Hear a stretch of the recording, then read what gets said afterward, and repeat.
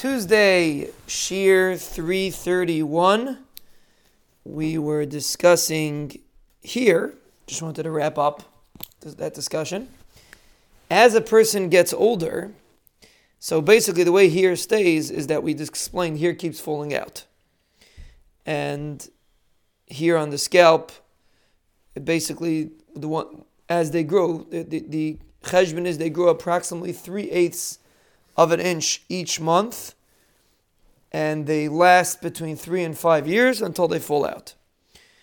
And about 100 head hairs are lost daily, and they're replaced with new hairs.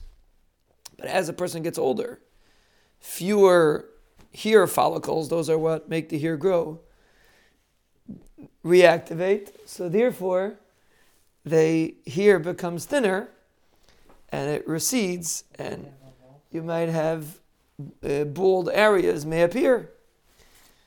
And to quote Rabbi Victor Miller, the reason why an older person loses his hair is because one of the main reasons for hair, we said a few reasons, but one of them is that a person should be attractive.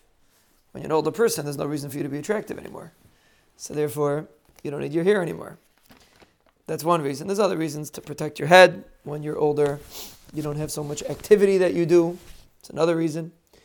But it's just the hair of a person very much is in sync with a person's age, and their Banishim does it on purpose. And we just have to notice the purposefulness of what HaKadosh Baruch Hu does. And when a person puts his hand on his hair, don't scratch it because you have to wash your hands.